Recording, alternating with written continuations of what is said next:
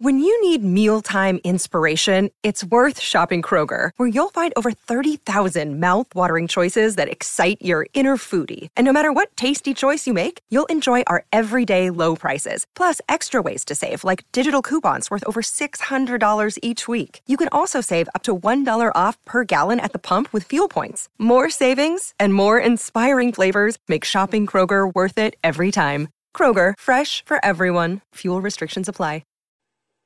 Welcome to Know Your Options, the Measured Risk Podcast. The ultimate guide to navigating the volatile nature of the markets while managing risk purposefully. Join us as we challenge the theory behind traditional asset allocation and dive into the mathematics of investing.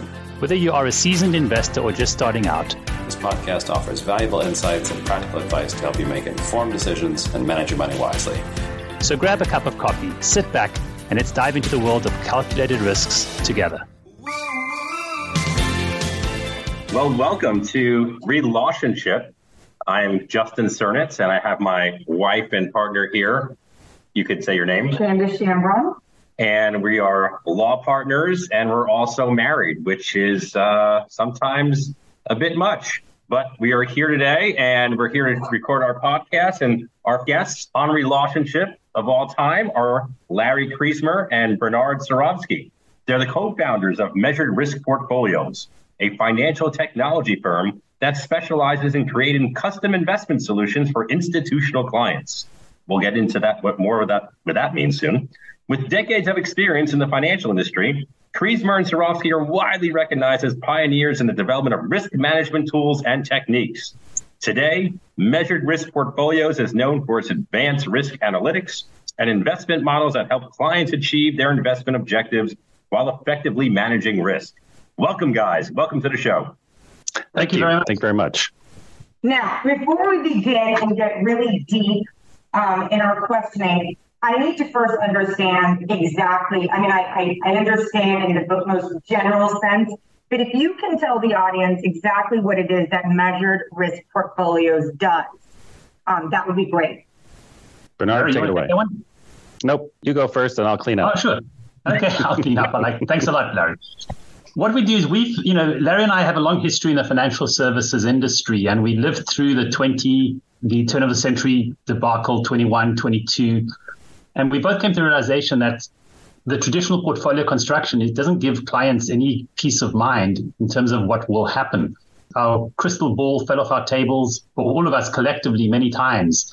So we decided to rethink the way a portfolio should be constructed. And what we did is we took ourselves off to London to go learn how to do a particular strategy that is actually very common in Europe. And we were then able to bring that strategy over to the United States and do it in an open platform, meaning it's in a way that you can see it, which is completely transparent. And when things are going rough, when the markets get rough, we build a portfolio with a finite, predetermined downside at the outset.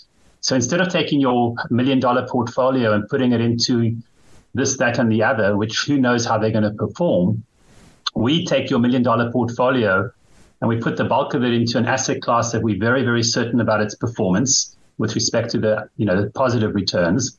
And then we take the other, a very small piece of it, and we put it into another investment that we know the worst it can do is lose 100% of its value.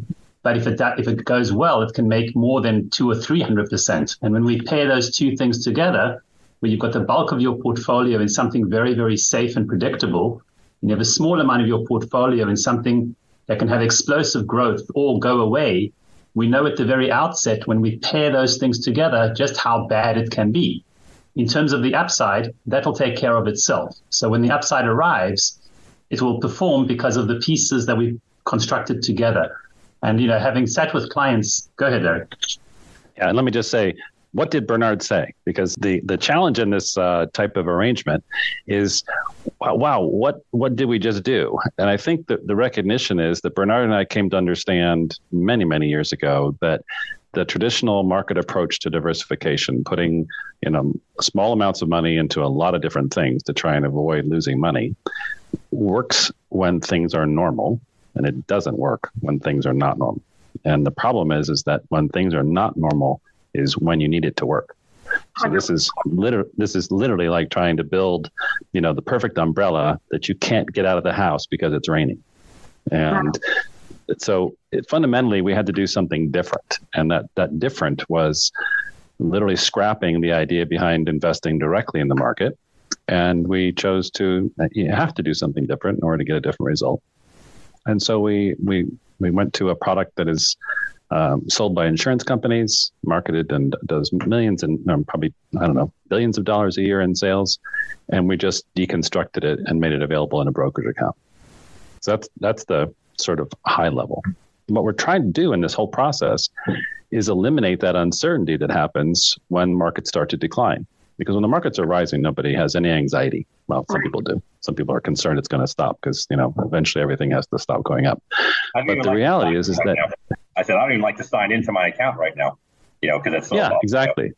But imagine if you could have a conversation with your advisor or your team that's managing your portfolio and set a risk budget for the year that you have a high degree of confidence would be accurate. You don't have any idea what you're going to make on the upside, but going into like a 1 year period, what it is that you are risking. And if you have that kind of confidence, that's what we're really offering to institutions and just not necessarily just high net worth people, but just people. It's available, and it's something that can be constructed. All right, so the obvious question should be a good point, though, because that's a good lead into my question, because I was going to ask you, when I was reading a little bit about you guys, it seemed like you guys created this product for institutional clients. And so I was going to ask you, well, if somebody like me, who has a diversified portfolio, who we just were talking about the fact that we don't want to log into our financial account because I can't bear to look at it, because whether it's 20 or 30% of it has just been gone. How do we have access to your product? Do you have a list of institutional clients that use your product?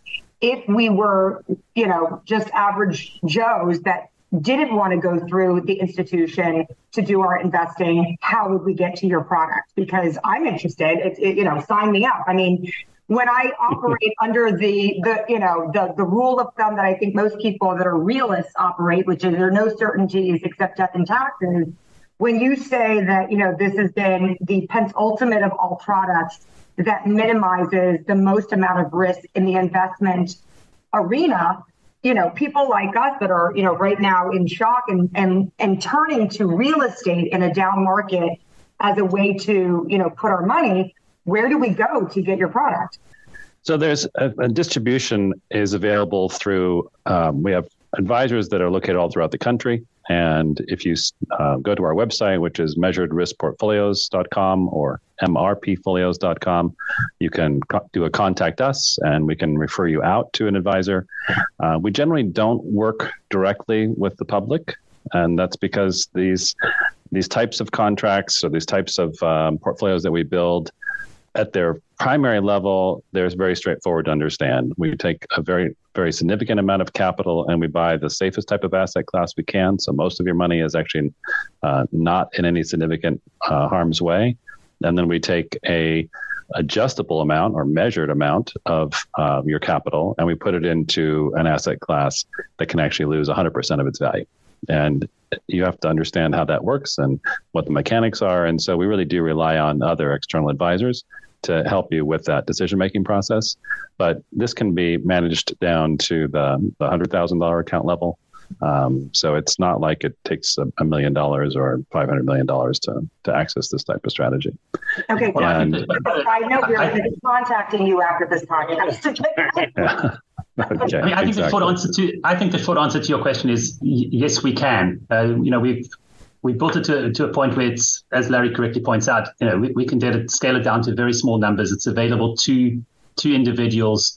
It's not something which is only in the, it's not only available to institutional money. It's available to individuals. Are we allowed to say names of companies where we custody assets, or is that not allowed? I don't know. Is there any rule on that? Let's just keep it generic. We can custody on a number of different platforms, and that's basically flexible for the investor. So it's that won't be an issue for us. I'm sorry. And you said and I think that every year you guys reassess with the client, or the institution would assess with the client that's why we work with intermediaries and other advisors, so that you can have somebody who is your advocate for making sure that the amount of risk that we're putting into the portfolio is still appropriate for you. We can't scale our operations if we have a personal relationship with every person, so that's why we rely on the advisors out there to have that personal relationship, to understand better your specific investment needs and your investment horizon, and what type of risk tolerance you can manage. And then they'll help us pair you up with the right amount of risk for the portfolio strategy that we offer. And that's the relationship. We do this for some people through a sub-advisory relationship. We do it for other people through a solicitation arrangement. But in every case, there's some advisor between you or the public and us, so that we have some way of handling that type of specific recommendation. So that's the primary thing. But it really is, our whole goal was to bring some, I have to tell you, Bernard and I went through this 2000, 2002 tech bubble. It's a long time ago, 20 something years ago. And leading up to that, we had been building portfolios using exchange-traded products, exchange-traded funds, and trying to get into the sort of indexing or sort of a more passive approach with a very diversified portfolio. And what we experienced was just back-to-back years of losing money with no kind of risk control other than diversification. And so when the markets start to decline and you're down 5% or 7% or 9%, we really, that's par for the course. But when the markets start to accelerate their sell-off and they get to 16% or 23% or whatever it is, every client is going to have their own number where their heart starts to palpitate and they can't really function very well. And if they reach, and believe me, so do advisors. I mean, this is the sort of not the dark secret, but it's the reality that if you're an advisor and you've got a flock of clients who you're in charge of taking care of, and they start to, panic, frankly, and they want out of what you've recommended that they be in, and they start getting under your skin about getting me out of this thing that's going down another 3% this week. And there's a terrible thing that happens to the advisor, and that is that they can start to lose confidence in their own recommendations. And if that happens, and the decision is made that you have to basically capitulate to the client's fears, then what inevitably happens is that client sells out at or near a bottom. And that is what is the big danger, because the risk is that person sells out and then is stuck with this terrible decision of making the unmakeable decision of when to get back into investing.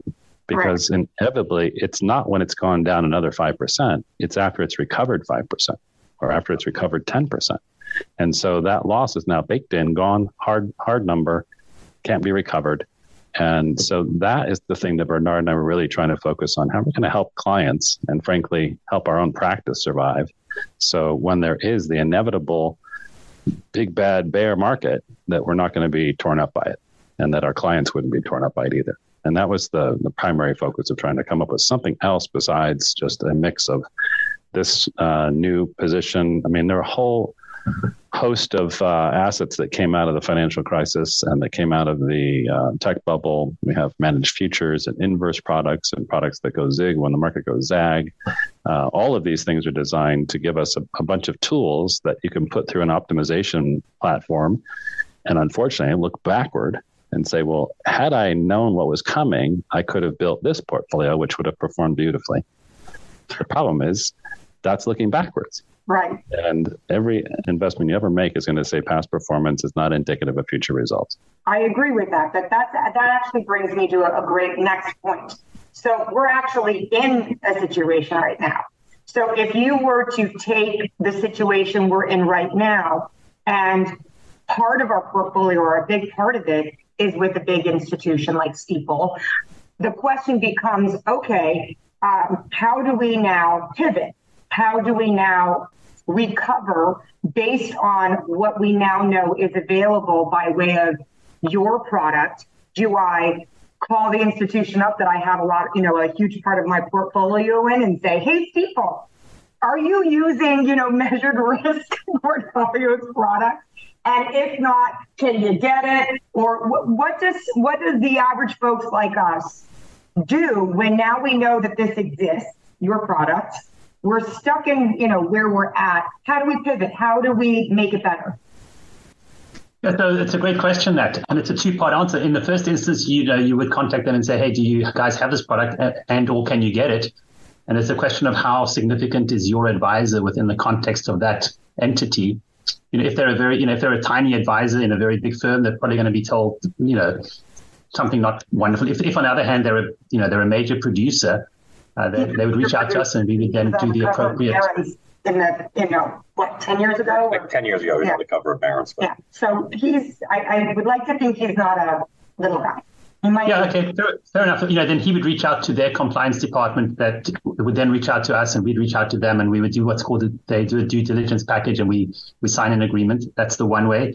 If on the other hand, it's somebody who's not, who hasn't been on the cover of Barron's, and then the choice is that you have to decide whether or not you want to stay in that relationship with those limited choices that he has available to you. It's just that simple. It's what we're doing isn't not doable by others, but nobody else, hardly anybody else is doing it. That's the whole thing. And it's like, come on, people, this is a so much better way of doing it, because our portfolio is based on math, and math we can all understand.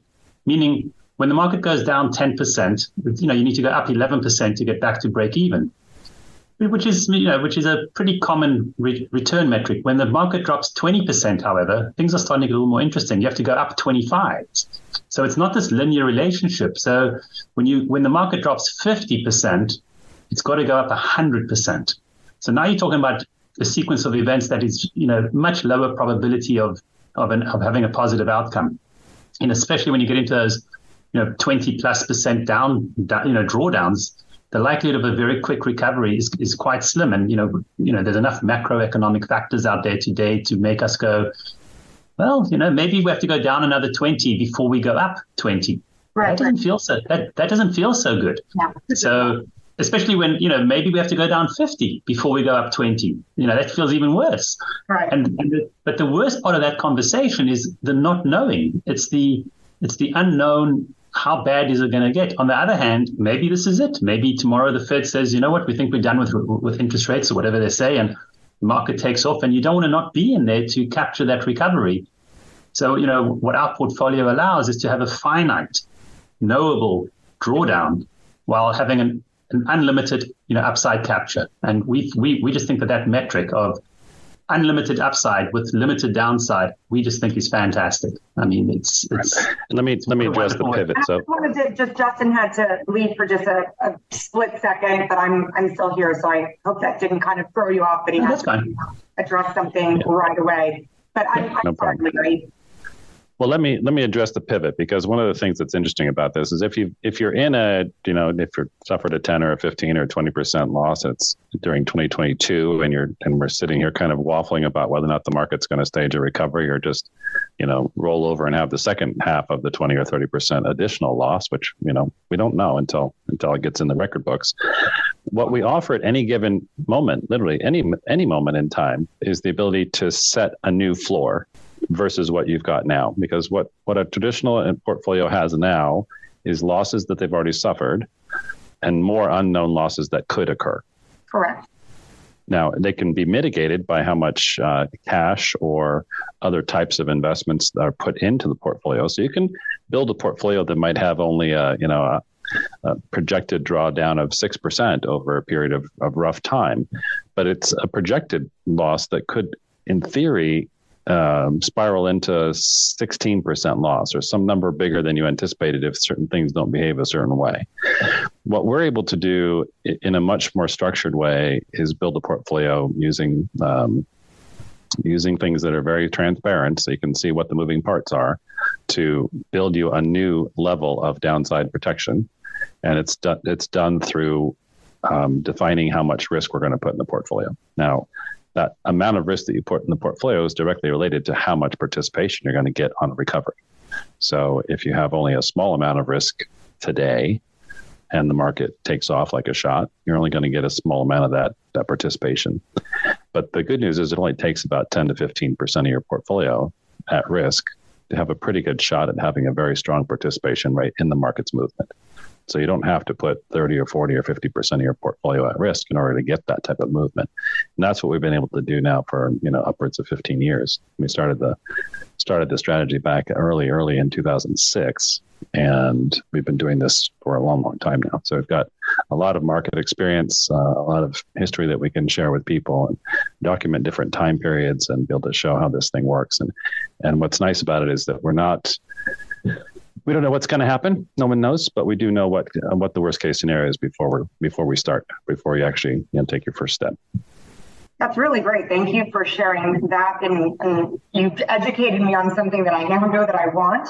I do want to kind of segue into, when Justin and I, as law partners and partners in life, were married, we created a relationship because, what the things that I'm interested in looking to, the resources that I look into to kind of learn about the things that I'm interested, I was seeing that there was a gap, a void with hearing about the do's and don'ts and the real nitty-gritty stuff about partnerships and people going into business. So I said to Justin, I really want to have a real, authentic dialogue with people out there that are either partners in life, partners in business, or both, like Justin and I are.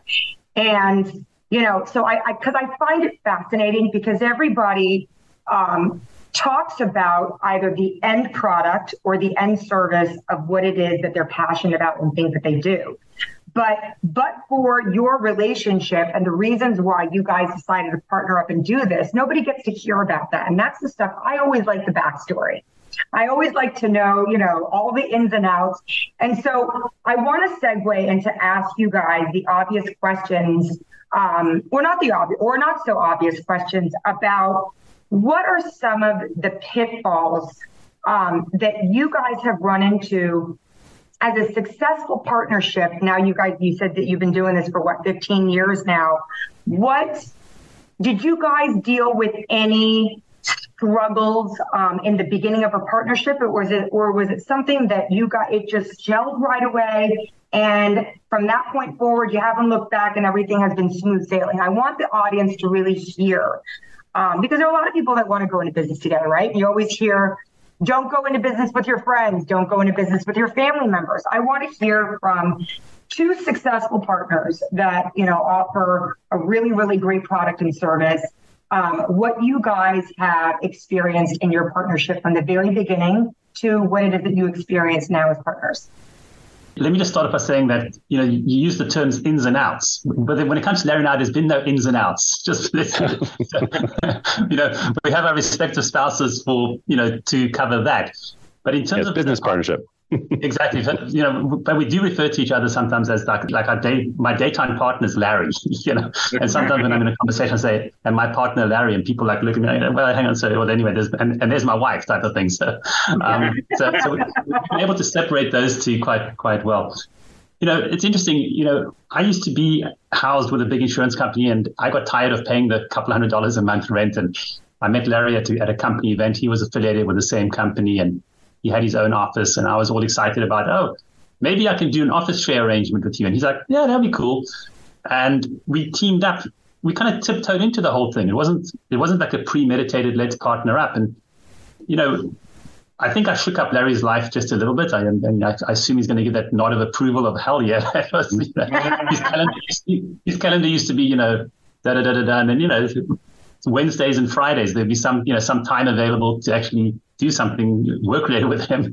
But that changed quite quickly. I came over, brought a couple of people with me and shook things up a little bit. 5 people, Bernard. You even remember there's 5 people. I don't remember the number, but anyway. I do. And, I think what's made our partnership unique, and it was about a year later where Larry said, look, consider doing this office share thing after he presented me with my first bill, which was off by about a factor of enormous. And the spreadsheet he had built had a negative where there should have been a positive, which caused me to owe him more money than I earned that whole year, which we resolved amicably. Obviously. I was just testing Bernard to see how he was doing on that. At some point Larry said, why don't we just join all of our stuff together and we'll set it up this way, and we drew up a partnership agreement. But the one thing I think that's been unique in our relationship is, number one is we don't do anything major unless both of us agree. So we both hold veto power over making, really big decisions. Small decisions, go make them. Some are going to be right, some are going to be wrong. And there's no holding one. There's no looking back and saying you decided to do that. There's no blame game that goes on here. We have each other's backs. If I do something and it didn't work out perfectly, I know Larry's got my back. If he does something, I've got his back, because we know that our intent here isn't to try and beat out the other guy. Our intent is to try and build something solid. The client has to come first. So everything we do is client focused. If something happens and we have to do something there's nothing to discuss here. There've been times where I've had to take extended breaks from work, and Larry just says, I've got the con and I've got the control, whatever it might be. And same goes the other way. If he needs to, okay, just go get it done. When you go on vacation, I'm not going to try call you. Just go be away from us. Go have a good time. You call me. I don't want to call you. That type of thing. Right. So those have been some of my experiences, and I have to say, I've here we are. I think it was 17 years later, Larry.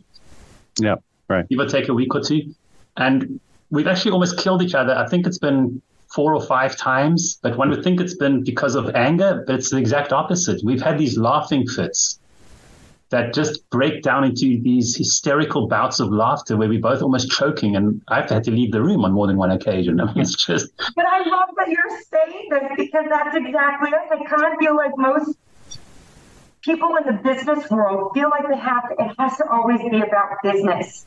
And I love what you just said, because one of the keys to our success, both in our partnership and business with our entire law firm and our marriage, is laughter. Is that we have a great sense of humor, and we know that it isn't always about business, because it can't always be about business, because we're human, right? I'm actually, she just talks more than I do. It's great. I said I'm like the Fred Norris on like this show. I may get like a word in on the once in a while. There you go. Perfect. Exactly. I know my role. It's also part of being the partner. I know my role. Yeah. Well, I think that in a similar way, Bernard and I are not dissimilar to our strategy, because I'm very systems oriented. I'm an engineering kind of a thinker, and Bernard is a ready, fire, aim kind of a guy. And without him, there wouldn't be nearly as much activity and energy and success, frankly. And he understands what I can do, and I understand what he can do, and he needs to do what he does. I need to do what I do. And I think in that respect, having a partnership that has dissimilar skill sets is actually helpful, because you're not, you're not stepping on each other's toes on what you want to do. And ego doesn't that way, right? If you both recognize each other, if your strengths and weaknesses are completely opposite, which is in our situation, the natural emotion that might come from ego doesn't come out, because everybody's staying in their lane, because we recognize what strengths and weaknesses are. But what's not clear, though, and I want to go back to what Bernard had said before, was we kind of, figure out, each of us get to make, the big decisions together, and little stuff, we don't have to really clear with each other. But that's not a clear type of a situation. It's not like you set out, you have a partnership and you are able to think of every possible scenario under the sun as to what a big decision is. So when you don't have an established list, because that would be an impossibility of, what are big decisions, how do you guys go about determining whether something's a big decision or not? Because I could totally see in any situation where somebody says, well, in my mind, this isn't a big decision, so I'm just going to pull the trigger on this. And the other person's like, what are you talking about? This was a huge decision that you should have consulted me on. So how do you deal with situations like that?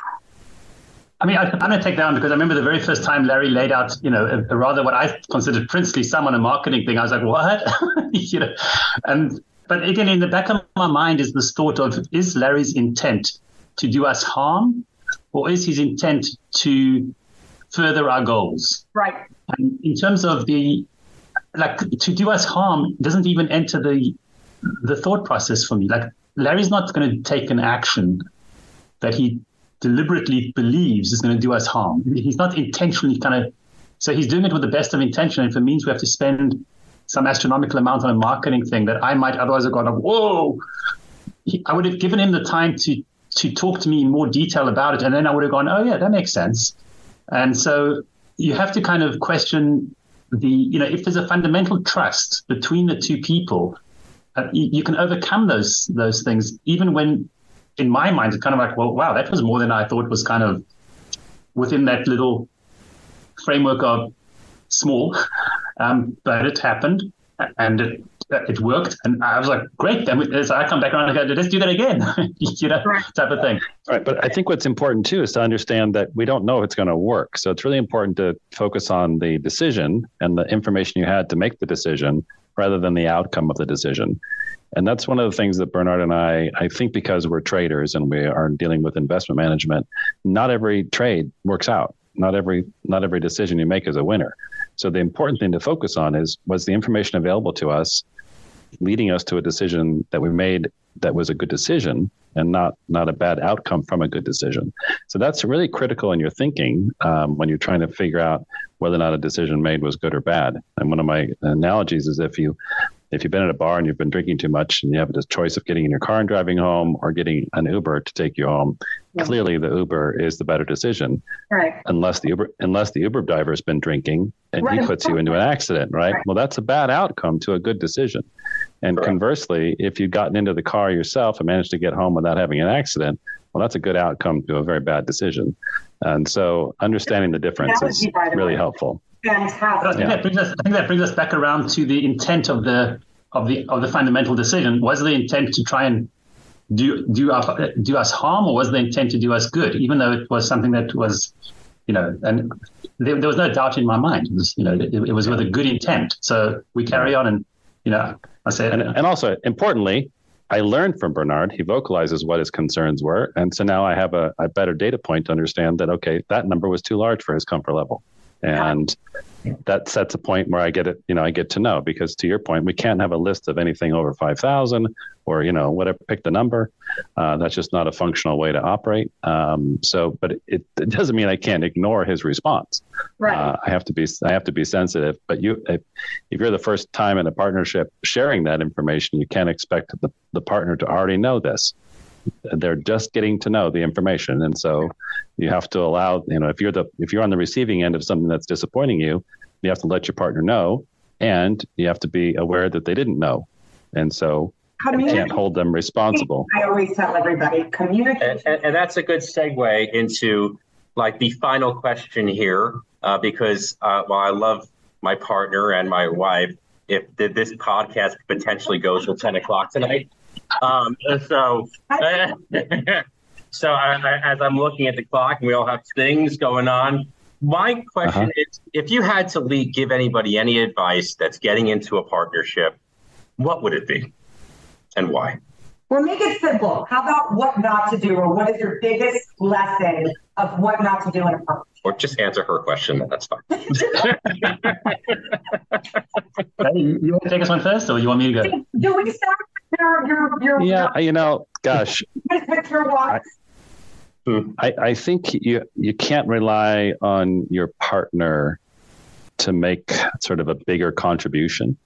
You have to be thinking about this, that, if you're in a 50-50 partnership, you need to really put in a little more than 50%.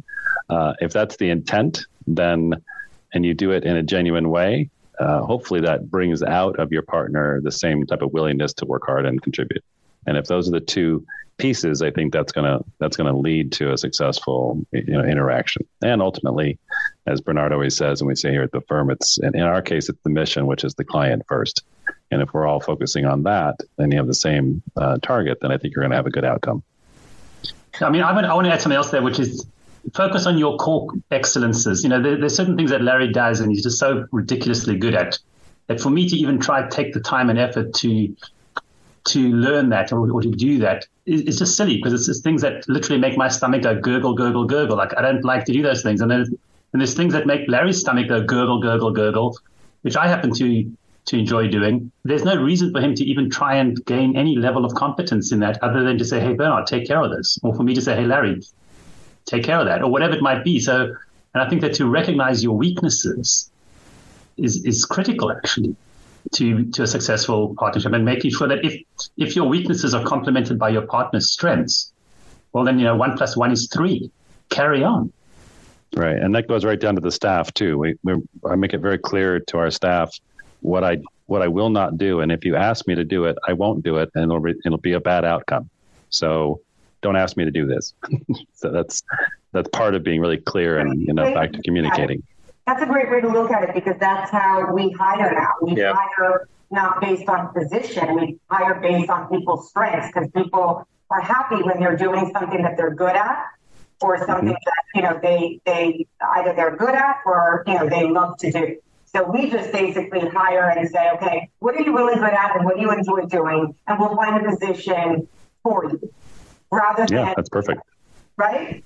Exactly. Yeah, I agree.